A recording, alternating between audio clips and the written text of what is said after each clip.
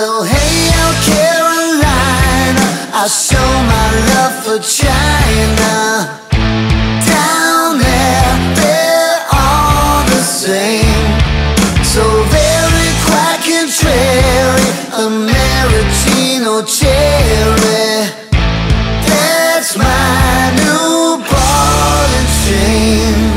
Well, let's roll lazy daisy out of here now. Well, let's roll lazy daisy out of here now. Well, let's roll lazy daisy naked, making daisy chains out of mine. Well, I got mine. Non-stop rock talk with Tyson Bryden. Welcome to Non-Stop Rock Talk. This is your host, Tyson Bryden. Today we are joined once again by Donnie B, formerly of Enough's Enough, solo artist. Donnie, great to have you on the show again. How are you doing, man? I'm pretty good for my age. Glad to be back on the show. I've been trying really hard to get back on. You finally got back to me. Right. So let's talk about what's been happening lately in your world of music. What have you been working on? I just keep doing what I do. Nothing really. I'm not really affected by the times or what's going on or anything. I just continue to just do what I do. I don't pay much attention to or indulge into politics and the state of the world and all that shit because that's not my forte. And so I just continue to do work through whatever powers that be to channel these songs. And I just try to keep up the steam and the momentum to keep up with the ideas. It gets harder as I get older and stuff, not necessarily feel like sitting down and doing that shit as much anymore. But that's just what I do. And and as we're allowed to, as time allows and opportunities allow to, and timing to put things out, that's another matter, so, but eventually we will be. And so I'll be ready for it, That's good. Are you looking at just still releasing pretty much like singles, videos, or are you going to look towards recording another album? That's all contingent upon the next month and a half or so of what transpires in my business career. I'm currently right now, I'm just independent, and I got off that label, and I got my records back from all of the labels solo records that have been out there, and I got them all back. So Chip and I just did a site licensing deal with Cleopatra Records that licensed all the Enough's Enough records under one roof, and I used my money to buy all my records back. So now I got those, and I'm free to do whatever I want, or whatever comes along. And I'm looking at a couple of deals, and if I do sign with this label, then it'll kind of be on them of how they choose to want to do it. If they want to make a record, I've got the material. You know what I mean? I can do either one. It's just a matter of somebody going to get behind it, because I can't put out shit that's lesser quality or lesser production or anything than my last stuff. So that costs money to get things to sound the way they do with engineered production guys and guys that mix and the right players and stuff. That that's not free. And so it'd be one thing if I could just sit here in my little home studio and churn them out, mix them, and put them out. That'd be something. That'd be no problem. But I got a lot of stuff to follow. I mean, and that's really, I couldn't mix water and peanut butter and jelly. I can mix anything. So that's what's up. I got a single ready to go right now. Awesome. Huh? That's good. Well, the video came out amazing. The song, I retracked it once the video started coming along so well. I retracked the song with different players and had it remixed to now to live up to the video. And so now it's like it's a huge fucking song and video, like big time pro shit. And so I can't waste it. It's a one-time thing that I probably will run across in my years of songwriting and everything, that this one particular where the stars align for this exact song for marketing capabilities and shit. So I can't waste it. And we're still in discussions and with feelers out of where exactly how we're going to go about releasing it and promoting it and with who and who's going to help and things like that. And so that's going to be a little while to get that. And also the song is called Party Time, so it needs to come out in conjunction with something of that nature, something that, you know, to party about, you know what I mean? Yeah. And so today I just kind of was thinking about it that maybe I should release something else. I got a bunch of stuff in the vault, and I just have to, you know, pull some things out, look and see what I got, and maybe just release just a simple song, just out there in the, you know, in the social media bubble. Right. Now, before we talk about the Cleopatra stuff and whatnot, I had to mention that let's talk about your Christmas. I believe it was your Christmas gift, that the beautiful Les Paul. I wanted to, and watching your face when you saw it was priceless, man. I guess you came up the stairs or whatever it was out the door, and you looked, and there was the case. Tell me about that guitar and what happened to it. Well, what happened was I've had like endorsements all like, you know, from the day one that we first hit the scene. I had, endorsements like Kramer, fucking stuff like that, you know, Rickenbacker, all these things. And Fernandez, somewhere I was even poster child for him and stuff. And but when we started that Animals record, it was the third Enuff Z'Nuff record. Somehow I don't remember exactly how I acquired this Les Paul, but I did. And ever since the day I did, I just never used anything but, unless it was something, you know, that required a Strat sound or something like that, you know. But as a main guitar, this thing just fit into my hands, and just everything I've ever wanted to do, play, sound, everything was perfect. And so I used it on basically every song, every record, every show, everything that I'd done for, I don't know, since from like 93 to like 2001, or I don't know, a little bit longer than that. It felt like a lot longer period of time, but it was, I mean, a lot happened on this thing. And then I left the band in like 2001 for a while, and got married, and I got some really sticky situations out there in LA, and we fell into a bind. And the only thing I really had of any value to sell, which would have helped get us out of the predicament we were in, was that. And it was kind of hard to part with it, but I did. And but I made sure that I sold it to a fan, a big fan that I knew would love it and take care of it, and I would always know where it was. And one day I'd be able to possibly get it back if he chose to let it go. And which I had heard a little bit about, and you know, saying some stuff, so you know, some ripples in the water about that, like maybe 6 months ago, and that I didn't really jump on it. And I did contact him, ask him what's going on. We didn't really talk about it or anything, and so I figured, all right, well, let's put that on the back burner again for a while. And so it's going about my business, and you know, I just didn't expect it, not at all, especially as a Christmas present. I don't know how she knew about it, I don't know how she found out about it, and how she found it. I don't know what the fuck, but yeah, they called me upstairs because I was lollygagging for, you know, on Christmas and showering and dicking around, doing this and that, and they're like, come upstairs, and you know, we're gonna do the Christmas. I said, I'll be up in a bit. You know, the parents are there and stuff. I said, she goes, hey, you got to come up right now. I need you to, something's wrong with the fireplace. And I knew her dad was up there, so I knew that nothing's that urgent. So, you know, I still took my time. And I come up there, she goes, and I walked up the stairs, and you've probably seen it from that point forward. I did, yeah. They're really disbelief. It took me a few days to actually sink in that, wow, I got this fucking thing back. And then it took me a few more days of messing with it to remember just how much I loved it and just how great it was.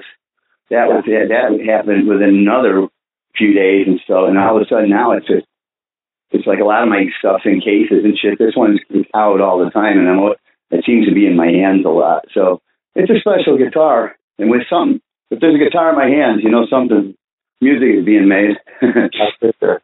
No, I think your words were kind of like, "Are you kidding me? Are you fucking kidding me?" or something like that. Is this real? Like, well, the number one thing is I know what I got for it. Okay, yeah. So I know that's going to be less than what something would have to be paid for it. Yeah. And to go through it and everything that you had to go through to get it. So I'm like, I don't feel worthy of a gift that expensive. You know, I mean, I just think that's beyond, that's way over the line of how I feel anybody should do anything for me.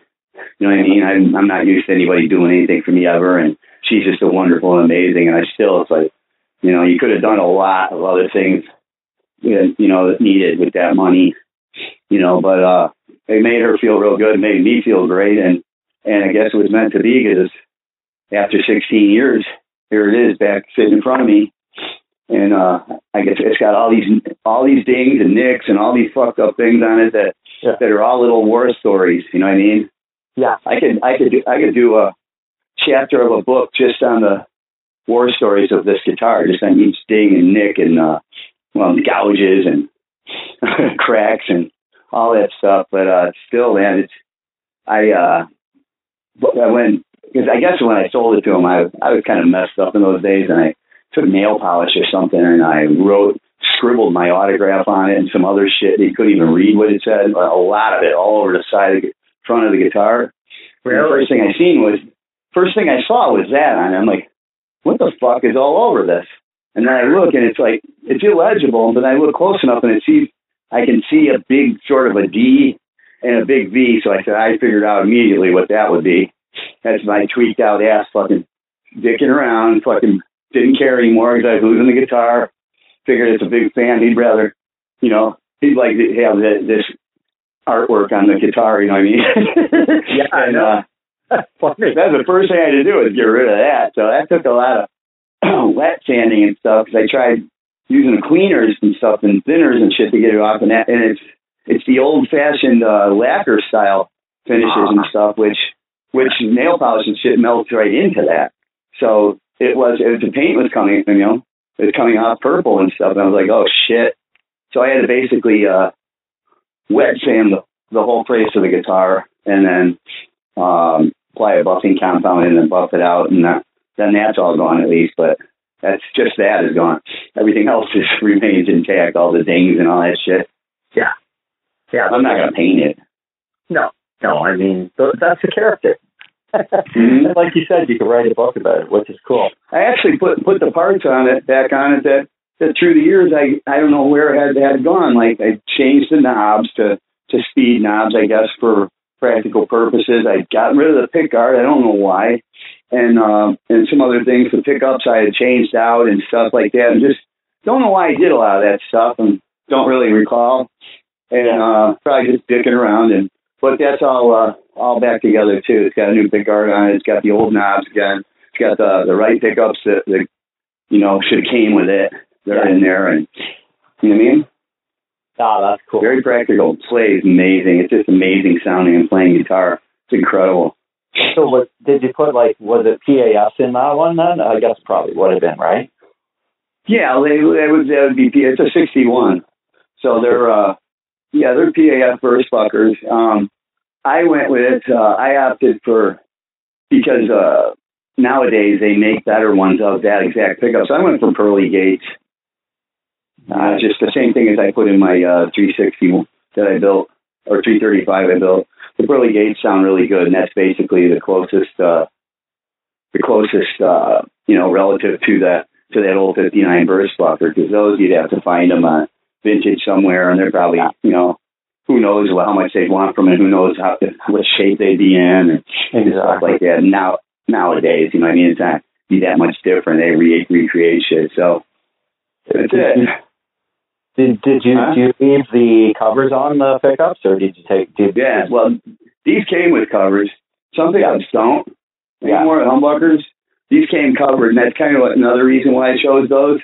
Because if you look at any of the pictures of me playing it through all the years, it didn't have covers.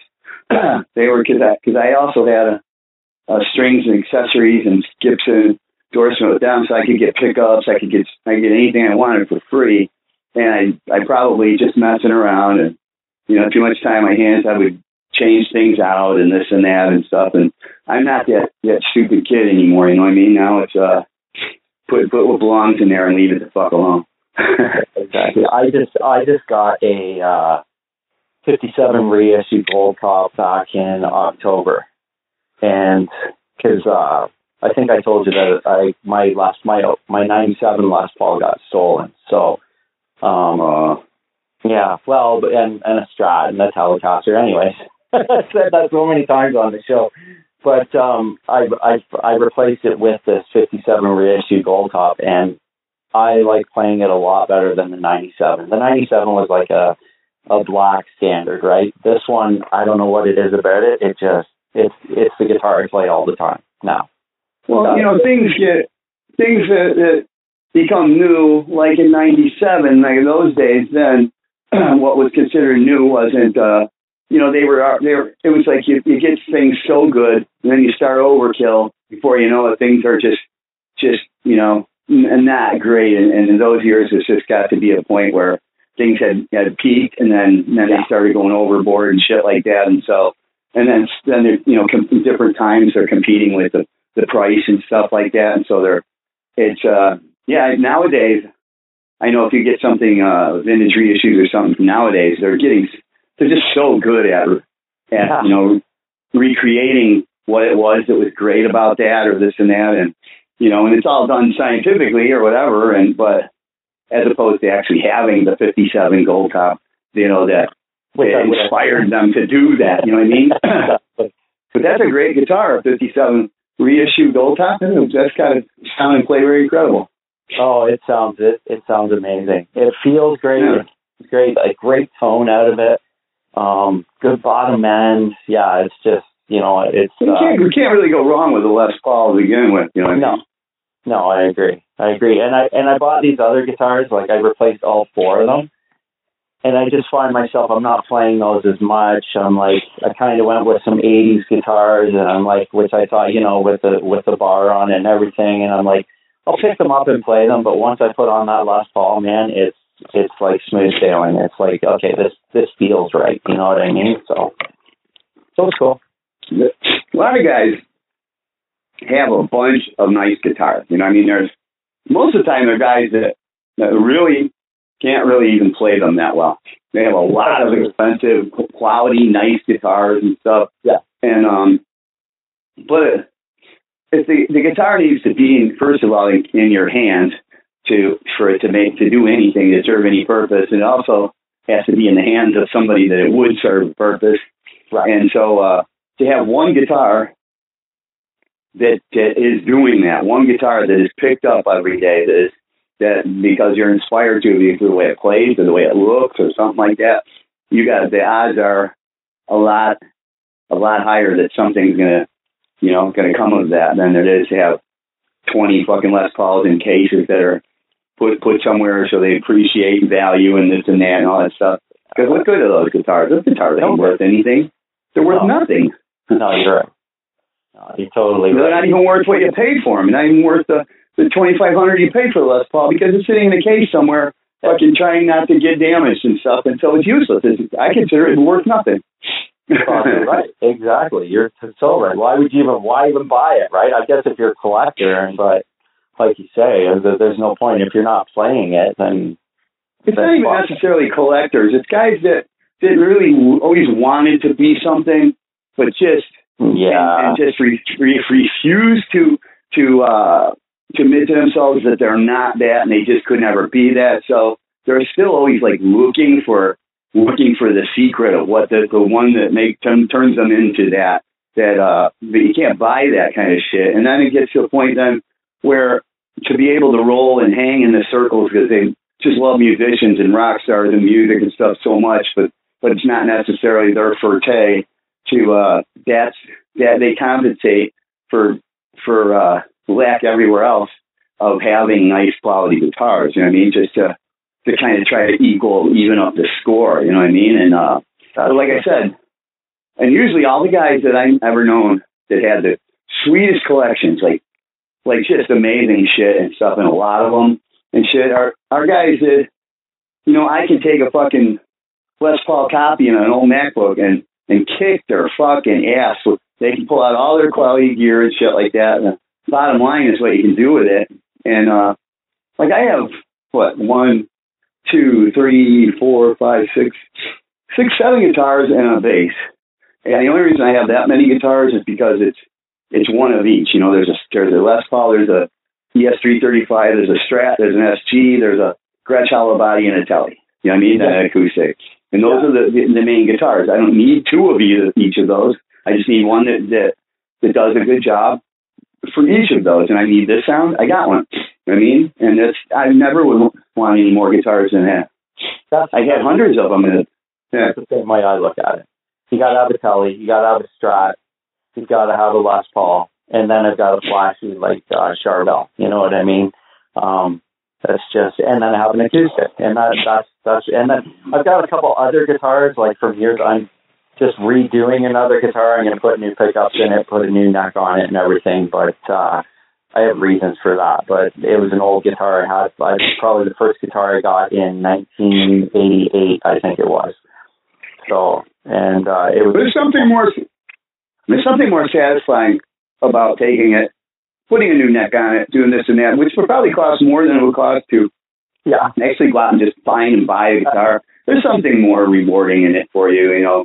There's more to it than just playing it. There's the ritual and the act of doing it, you know, that you're putting into it, the love, and it's something to do, you know what I mean? And then when you're done, if it kicks ass, it's a bonus. Well, the hard getting the fucking acrylic off it, like, you know, that old lacquer finish. So I had to put a heat gun to it and scrape all that off and then sand the under layer off of it. Dude, disc sander. The fucking disc sander. Stick it in a vise, get a disc sander and grind this shit right off. Well, you know what? I tried the heat gun. It worked. It scraped it all off, and that didn't take a lot of time. It was the disc grinder afterwards. There was like a white, I guess you'd call it like thick primer under it. It was really bizarre. So I had to sand all that off. It didn't take as long. What guitar was it? What's that? What kind of guitar is it? It was a Charvel Model 4. Those were very, really, really well made and put together guitars. Those Charvels, Julia Charvels, and everybody I know that plays like lead guitar a lot and stuff like that usually has one of those in their arsenal. You know, I had a Charvel. But as far as I'm concerned, for me, Charvel, Jackson, Kramer, all those things are basically the same thing to me. You know, it's just that kind of guitar. I'm not that kind of player. Yeah. So I had a bunch of them. I even had my own model Kramer and stuff and Charvel and shit. And it made no difference to me. If anything, probably hindered what I did because I didn't get a full understanding of what kind of the guitar player that I was and what I was doing. You know what I mean? And I just knew that I couldn't do all these things that everybody else can do. That's the way I looked at it. But then through years, I've realized, well, these guys, those are, that's something you can be taught. That's something you can buy. What I can do is, it just comes from the soul. And so I made peace with that. You know, it's like I'm a hack. I'm a fucking hack on a guitar, but I make it happen. You do. Yes. And those are good guitars, yeah. Yeah, it is a great guitar. It's, it needed a new neck. So I'm going to get a new neck for it. And I'm looking at pickups right now. There's a guy in Windsor, Ontario that, my buddy at the store here told me about to contact him. And I was looking at those and he's got some pickups that I think are pretty close to what I'm going to like for that guitar. But the premise of the guitar was the fact that my dad actually bought that guitar for me, and I think I was in grade 10. And my dad passed away. Spoiled little fuck. I know. I guess I shouldn't have said that, but it was kind of it was his encouragement. I sucked in school, so it was kind of his encouragement way to get me to do a little bit better. So. You know what that does, though? Something like that, what that does for you, though, as far as creatively and as far as your, in that line of your life and stuff, it kind of is almost a handicap because there's something that builds, and there's something that you need to really do well, to really be good. That we think that is all in the process of the earning and learning and appreciating and things like that. And just when you go to get to grade 10 and you're at the top of the level, you're at the top. Where can you go from that? You know, you can't go any higher. So the best you can do is just keep going plateau there. You know what I mean? So so you work your way up, and you need the hunger. The hunger is the biggest part of it. Hunger, emotion is where it all comes from. That's true. That was the only, you know what? That was the last guitar he ever bought me. I was on my own after that, and he told me that. He's like, "You want any more? You're on your own." So probably didn't inspire you to do what he wanted you to do. You probably continued to fuck off, and now you had a great guitar, which you didn't appreciate. I wouldn't have got you one either. Like, fuck you. Yeah, I know. And it was like, yeah, and I know exactly what you're saying. It's, you know, it's possibly the wrong way to go about it, but people are too supportive. Parents that are too supportive, they're just completely just ruining any chance that a kid would possibly have in as a musician by being too supportive and just being there to like noticing everything. Oh yeah, let's get them this, or let's get them that, and this and that. That's just that you're losing so much by doing that for a kid. Like my nephew, same fucking thing. He's got all these expensive guitars. He's 12. You know what I mean? My first electric guitar, like real one that I was actually able to use and stuff, was a Les Paul copy. But it took me a year to pay for it. A Les Paul copy. It took me a year of going there once a month, taking the bus to this place to pay. It was $100. That's all it cost. But when I was 13, wasn't working a job. I'd have to go around saving up, birthday money, picking up cigarette butts in these restaurants that I used to do for a penny a piece and stuff, and I get the money, and all that money, I immediately get on that bus, take it up there to go see my guitar. It was a piece of shit, but to me it was awesome. And then when I got it, look what I've learned to do with musical instruments and stuff, because there's a hunger, total hunger, and there was never, to this day now, I'm not able to ever reach a point where I'm satisfied with myself or satisfied with anything. I still continue to have this need in me to be better, to get better, to do something more, to still stay hungry. And I don't think that's ever not been the case. And I think I've continued to do that up until my last record, which is the best one I've done so far. That's amazing. As I told you before, it's an amazing album. I will say, I think a year and a half later, I had saved a ton of money, and I wanted an acoustic, so I paid for it myself. I bought an Ovation. So, I mean, it was, I don't know why I wanted an Ovation, but I don't. Because you wanted to plug it in. Yeah, I wanted to plug it in, but it sounded. That was what you went for those days. Yeah. Exactly. It didn't sound that great, though. No, they never did. They had that tinty plastic back sound, but they did plug in, and they didn't cost $1 million to plug them in like they used to back then. You know what I mean? But I'm so old that when you say something like, "I got this," and back in this day, like, and you're talking about '90s and stuff like that. See, to me, when I think of that, I'm thinking, shit, that's not hardly that old at all. But that's just because I'm so old. You know what I mean? So I remember those years, like the '90s and stuff. I'd already thrown it all away by then. You know what I mean? Well, you already put out a bunch of albums by then. So, I mean, I was still a kid. I was like... We remember when how old are you? I'm 46. All right, well, then you're only 10 years behind me, but I remember like being in the 80s and stuff like that, getting an 80s, buying a new guitar in the 80s. I remember it was something that guys, the true connoisseurs or real guitar players and stuff were looking to the 60s. You know what I mean? The 60s and 50s and stuff for a good guitar if you really want a good one, or you can spend $1 million. See, so now you look back from here to those days, and that's considered a vintage guitar. Now, you know what I mean? But in those, I'm still in that mode where I'm looking for early 60s, late 50s and stuff, and I don't even know why I bother doing that, because I think it makes any difference in the way I play. Well, it's still, I mean, it's cool to have it, and it's probably a better guitar all around anyways, right? I've seen what they mean, why those old ones like that. Like this is a 61. I have seen why. You know, most of my life I was always like, I just don't. How could it be that big of a difference and stuff? But I've seen what they mean when you just one gets in your hands and you just like, wow, this one just sounds better than all of the rest of them of this exact same thing. I mean, there's some years it's just like they got everything right at one time, and then they keep trying to improve things, keep trying to, you know, for different reasons, change things and stuff, which is stupid because once you got a winner and it keeps winning, why do you want to, you know, why fuck with it? It's a guitar.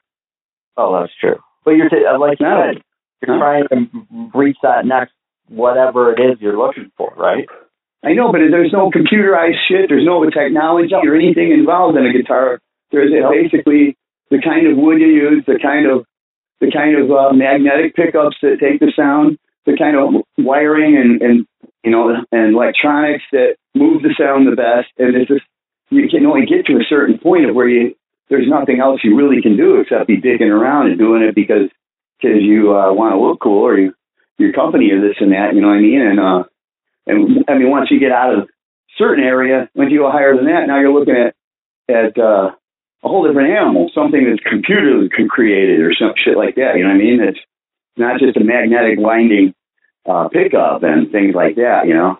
Yeah. And then you're looking at a whole different sounding instrument, a whole different type of instrument, not a guitar anymore.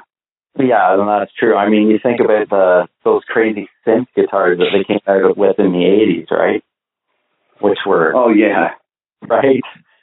They're still trying to come up with one of those that works so these guitar players can play keyboards.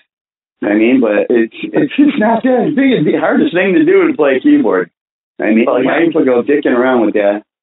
Exactly. Tweaking out, looking for the perfect app or something, turn your guitar into a synth, or you get a goddamn keyboard you want a synthesizer. This is a guitar. Get a keytar. Yeah, right. Those were the worst, too. Not only did they were lame, but you looked like a douchebag playing one of those, you know? Keyboard players, you know, if you want to look cool, you shouldn't have chose keyboards as your fucking instrument. Exactly.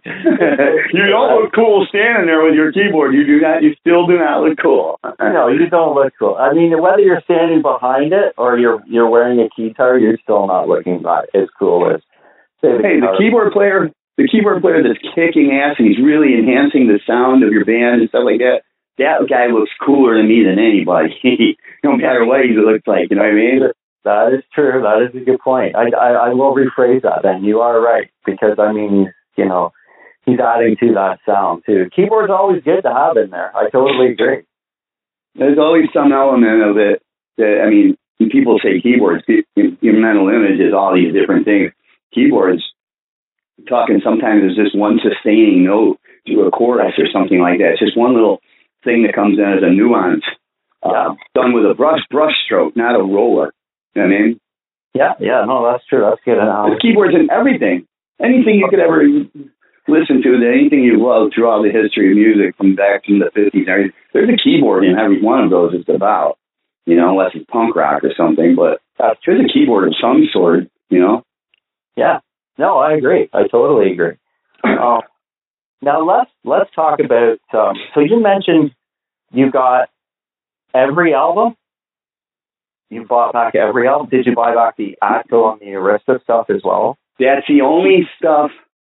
The two Atlanta, the Strength and the very first Enough Snuff record. Those we still have a year left before we can acquire those back. Then they revert back. They revert back to us. So we're waiting on doing publishing deals and things like that until we have those as well. Because those are by no means even close to the best songs or the best records. They're, as far as I'm concerned, actually, they're the worst. Because they're the first. And you know, I got better and better and better. And so, but they're the ones that are on Hair Nation and stuff like that get the action and make the money. So those are the ones that are actually valuable to whoever you're going to do business with. Because they don't give a fuck. Nobody knows anything about true music anymore. It's just all business now, and that's all they're interested in.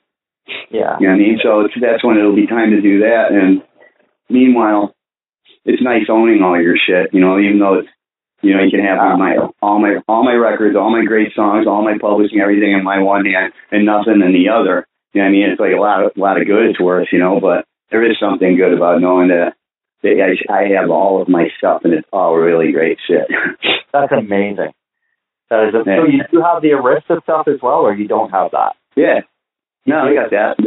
When we left Arista, we were. It was a mutual agreement. Yeah, we can't do anything. There's nothing that we can do with this band in the state that it is, like as being a hard rock band.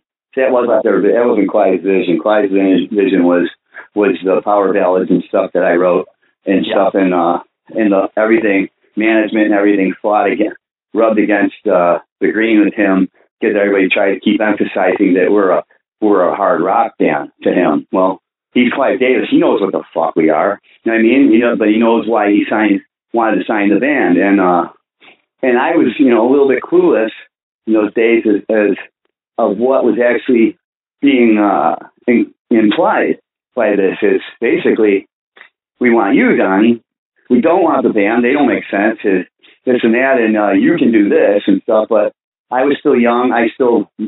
I grew up lonely, so I loved having a gang and brothers and stuff like that. And I was oblivious to the whole thing, But as when we left, parted ways with them, they just basically, just cut off close to $1 million, just wrote it off and just said, here, take your stuff.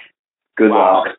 Here's your records. Here's the videos and all that shit that we spent money in the records that were cost a fortune to make, which is actually ridiculous. Yeah. It was ridiculous then. Now it's outrageous, to spend that kind of money making a record, $150,000, $200 grand to make a record. Like you're fucking retarded. You can make a record for less than $20,000. A great record. Exactly. Yeah, that seems absurd, that amount of money. Yeah. That's crazy. So, and the daily roughs that Clyde would like to hear daily updates and stuff, to hear how we're coming along in those studio sessions. He had to have his, in those days, was just the beginning of being able to burn CDs. Yeah. And those were $350 a day just for his daily thing to pop in real fast and listen to see how things are progressing. $350 a piece to make those. So that's how ridiculous money was just being burned and, into the wind. Jeez. That's amazing that they let you out of it, though, and with your album and the videos. That's great. Well, there was no animosity. There was just, it was basically, I want this one thing that didn't happen, and so he's not going out to fuck us or anything like that. It's just there was nothing in it for them, for us to be on there, and there was nothing in it for us to be on there, and so. And they're Arista. They got millions and billions and millions of dollars. Like, all they do is put that in a different column on their taxes, and they didn't lose anything. Oh, that's good. That's awesome. On the other hand, we gained a lot. Yeah. ATCO, we still owed. That was I think that was $8 million deal. Like it was 12 million, 8 records, $12 million deal. See, now we only fulfilled 2 of those.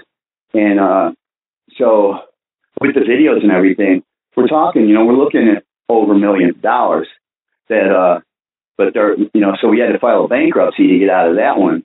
And even though you file a bankruptcy and you wash the debt, you still have no chance of reacquiring what you washed and what you flushed until you actually still can pay that off. You know what I mean?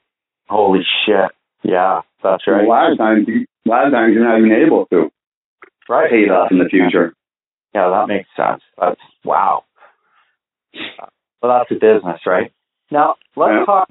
I want to ask you about. So the latest vinyl reissue on Cleopatra is Dissonance, and the hit looks interesting. There's pink vinyl, green vinyl. I think I'll probably buy the green one. I'm not sure.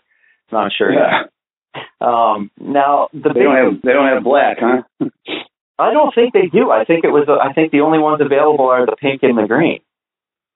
They look good. So trying to bring back the vinyl, but bringing it back like that, I mean, you can't just whatever they had in the record you would hold in your hand when you were a kid. They wanted to do all this for us, like the black record and a big old fucking cover. You know what I mean? Piece of artwork on the front of it, but I'm glad they're redoing the vinyl, and I got a copy of it. My sister bought me a copy, and it definitely. I'll say one thing about it: the cover is 1,000 times better. And it's not. I think it's really not a very, very artistically mind-blowing cover. This new one, but the original cover was about as bad as they get, along with all the rest of the Enough's Enough record covers. Well, horrible. I'm just looking at that. I have the CD in my hand, and yeah, orange and fluorescent green, and just says Enough's Enough with the peace sign. Yeah. Any elements of what we were doing that anybody could do without me, without my input and stuff, they would do. And that was something you can pull off a cover. You couldn't pull off the songs. You couldn't pull off this and that without running things past me. But that was stuff they could do without running past me, and they did it every single time. And the only album cover I had any input in was the very first one. And that was the only one I think that's any good at all. And 10 is kind of good because it's that one with a 1 in front of it, you know? Yeah. Now, so you didn't like the album cover for Tweak? I think it's stupid. I look at it, I have no idea.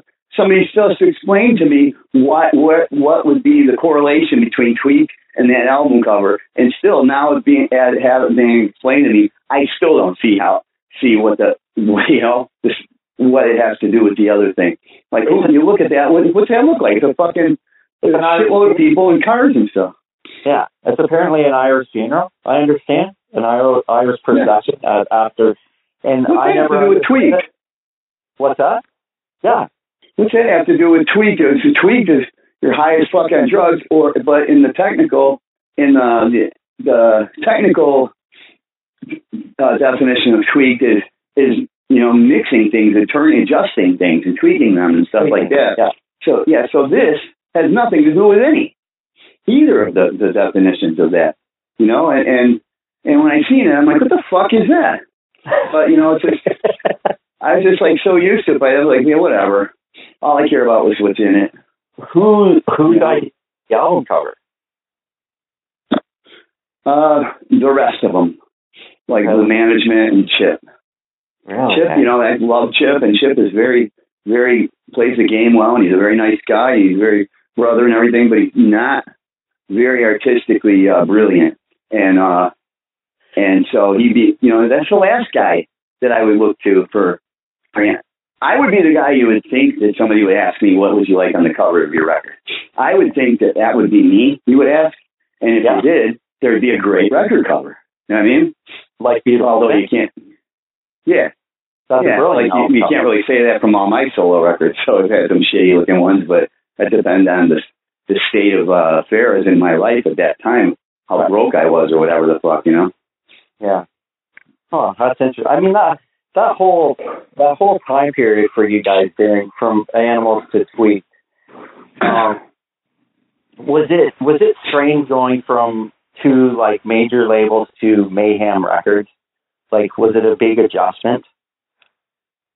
It was night and day. It was like moving from the city into the fucking the native village and fucking, you know what I mean? It was like that big of a difference. There's nothing even close to the same. It's not, if you're used to one thing and you've come up in this one thing and then you get switched to that.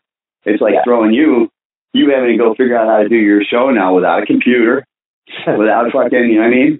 You have to do it pencil and paper. Yeah. And then literally mail it to everybody.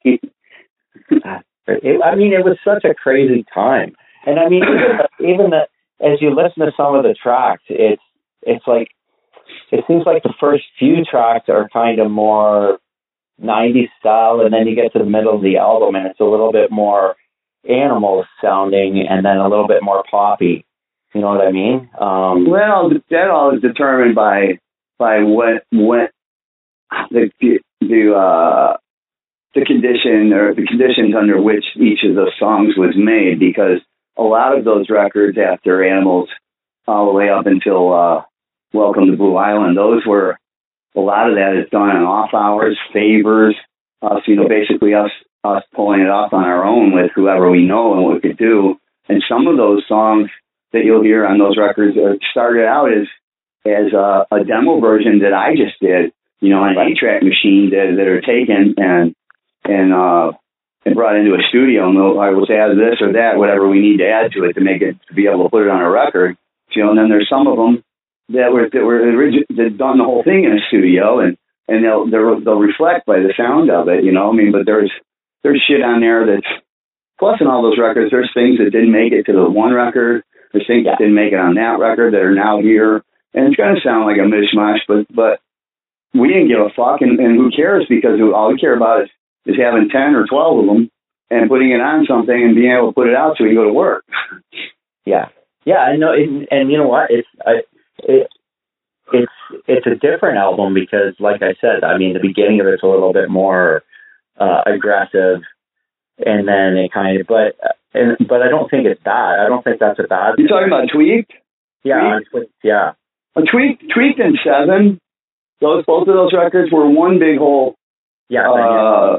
One big whole thing, and they just were divided up into light poppy ones and the heavier ones because we were trying to pull a fast one into Japan and call it something else, and so we figured we needed to change because Derek was gone then, and no more having to have that Antichrist guitar on there anymore, and just there was already enough stigmatism with that name, things with the look in the 80s and all this shit was all with that, and so figured it would kind of get away.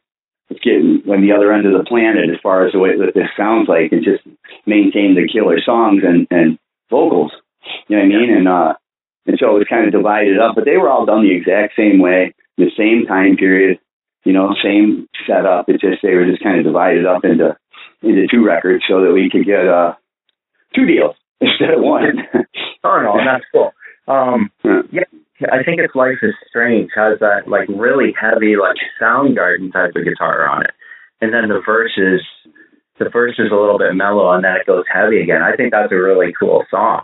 And it was very different from what you guys had done, and there's a bunch of stuff on there that was different from what you guys had done. And you mentioned Derek, and you guys he was like, the shredder type of player and everything, and it was more like the guitar was playing to what the song was, it was the song in the solo later. It really is, I don't consider there's really even a song in there, Life is Strange. What that was an attempt on my part to recreate the times of what was going on then, and that's the song. That's what the inspiration for writing the song was the sound of how the chorus would come in compared to the verse and stuff like Nirvana would do and stuff like that. And so that's how the song was created, and it didn't start from an idea or any kind of emotion or anything. So as far as I'm concerned, there's really no song there. But what you're saying was intentional. That's exactly what I was trying to do. So I guess that was successful.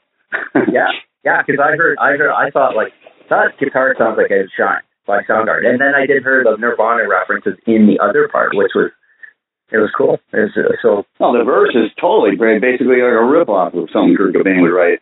Yeah, no, it was good, and cello on it and everything. What's that? Sorry. The cello on it and everything, that terrible guitar sound with the cello and those dissonant type chord arrangement, Oh, it's cool. Another one, Mr. Jones was one I always really liked. Chorus is really strong. Do you remember what Mr. Jones was that speaking metaphorically?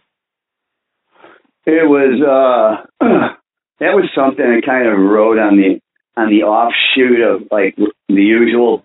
I would write things and songs, and then I would write things with Chip and have those songs, and then there was things that happened in the dark corners, like with Derek and stuff, when we were fucked up and high and doing things like that. That was one of those, and I don't really have all my wits about me when I'm in that kind of state of mind. And so Jones, I must have obviously was jonesing at the time, of writing it, and so that's where the Jones came from, and then Mr. Jones. It's you needed a Jones and da-da-da-da. So, you know, what goes before Jones that has two syllables, you know what I mean? You just go down the list and until the computer digs like, oh, mister? Oh, all right, there you go. That makes sense. That's good. That's very good. Now, getting back to the Cleopatra stuff, so your plan is to release more of the albums on vinyl? They're going to release them all, and the main thing that they're looking at is the next thing I think is probably either Peach Fuzz or the box set, but they're both right now being put together. The box set, I imagine, is the priority, and but yeah, each record is going to be re-released. The new cover. A lot of these you just can't find or get them anywhere, and a lot of them were never promoted. You know, you had to be a big fan to know they exist and stuff. And so the records are all worthy of a proper release. You know what I mean? A proper existence and be acknowledged. So that's a good thing. You know, when you're looking at hindsight at this point in this stage of the game, still making more stuff. As far as I'm concerned, the box set would be where my head is at, you know, because they've been out and this and that. And the box set is something that has a sense of newness about it. You know what I mean? That's very cool. I can't wait for that. I'm excited for Peach Fuzz. I'm excited about it. And Paraphernalia. I like that album a lot. I'm excited about it all, but I mean, just off the top of my head, the ones that I'm just thinking about, and actually seeing those covers. Oh, they're going to change the covers. So will they do? They better. Will they do another cover for Animals then? I would hope so. That was a ridiculous cover. I mean, no, the cover actually the cover was originally the back picture for Animals, and the one that went on the back was the original cover. And they switched that at the last minute, and which I thought was better because I never understood the fucking circus poster type thing on the back, and I ended up having to buy that. It was a 1908 actual Barnum and Bailey circus poster thing made on canvas and stuff, and I autographed it somewhere in there, and all thinking big ideas and shit. I ended up having to buy that thing. Didn't know somebody was going to go over with a fine tooth fucking comb, see my little autograph in there somewhere, But I don't know what the deal was. I never understood how that had anything. I didn't understand the title of the record. But that's when you got major labels that are deciding that stuff, like Animals with Human Intelligence. Well, that just tells me what they thought of us. You know what I mean? They're basically a bunch of fucking cavemen with guitars in their hands. But then I didn't understand the fucking, just, those covers. It needs to be the guy who's creating this stuff that needs to finish the picture.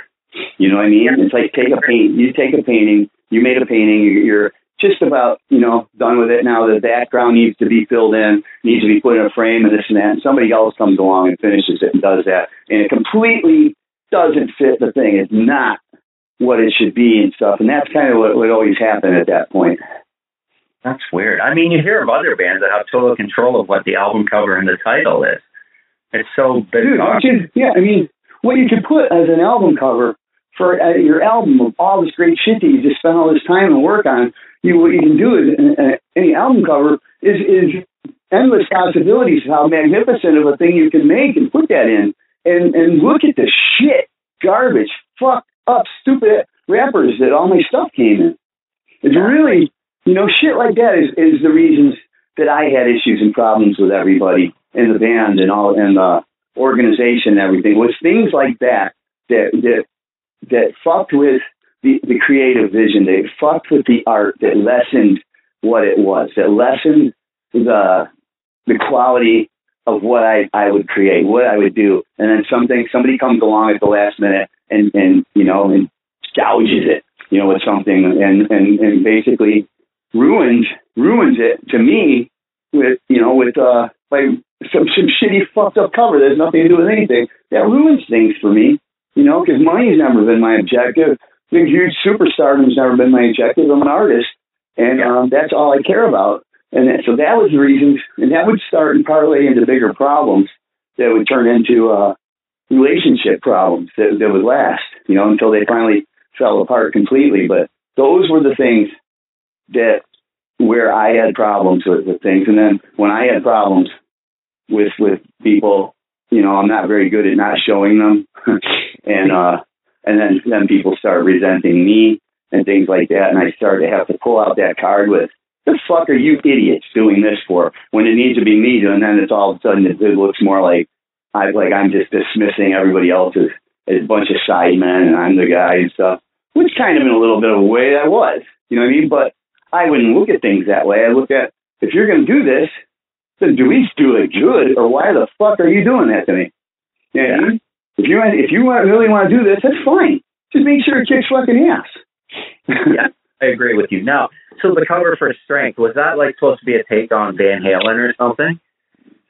That was another one where the labels make those calls. But what they had is when you walked into the Echo building in those days, there was a big fountain right there that was that thing, only as the guy holding the world. Right. You know, that big fountain of the guy holding the world, and that's what it was right there. And I guess somebody looked at it and said, Strength, here we go. Here's our album cover. And they just did it with a big naked man holding a peace sign instead of the world. Yeah, see, I thought maybe it was a take on 5150 with the guy holding the, you know, like that kind of thing. I thought, are they ripping off? It was supposed to be Van Halen. What is it? So, well, Donnie, I want to thank you for joining me again tonight. It's always a pleasure, man. Enjoy the rest of your night. Thanks, man. You too. Okay, we'll talk soon. Take care. Once again, it's been fun. Bye. Bye-bye. Take care. Long nights, they used to turn into short days, burning the candle from both ways. Everyone out there were friends. Now the weeks pass, we get so high if the tweaks last. Our thinking was slow, but we'd speak fast and never let anything end. It almost feels like a dream. I'm trying to keep hold of the seams. Feel all my pieces scattered, roll away, far away, leaving everything that mattered. It's gone astray.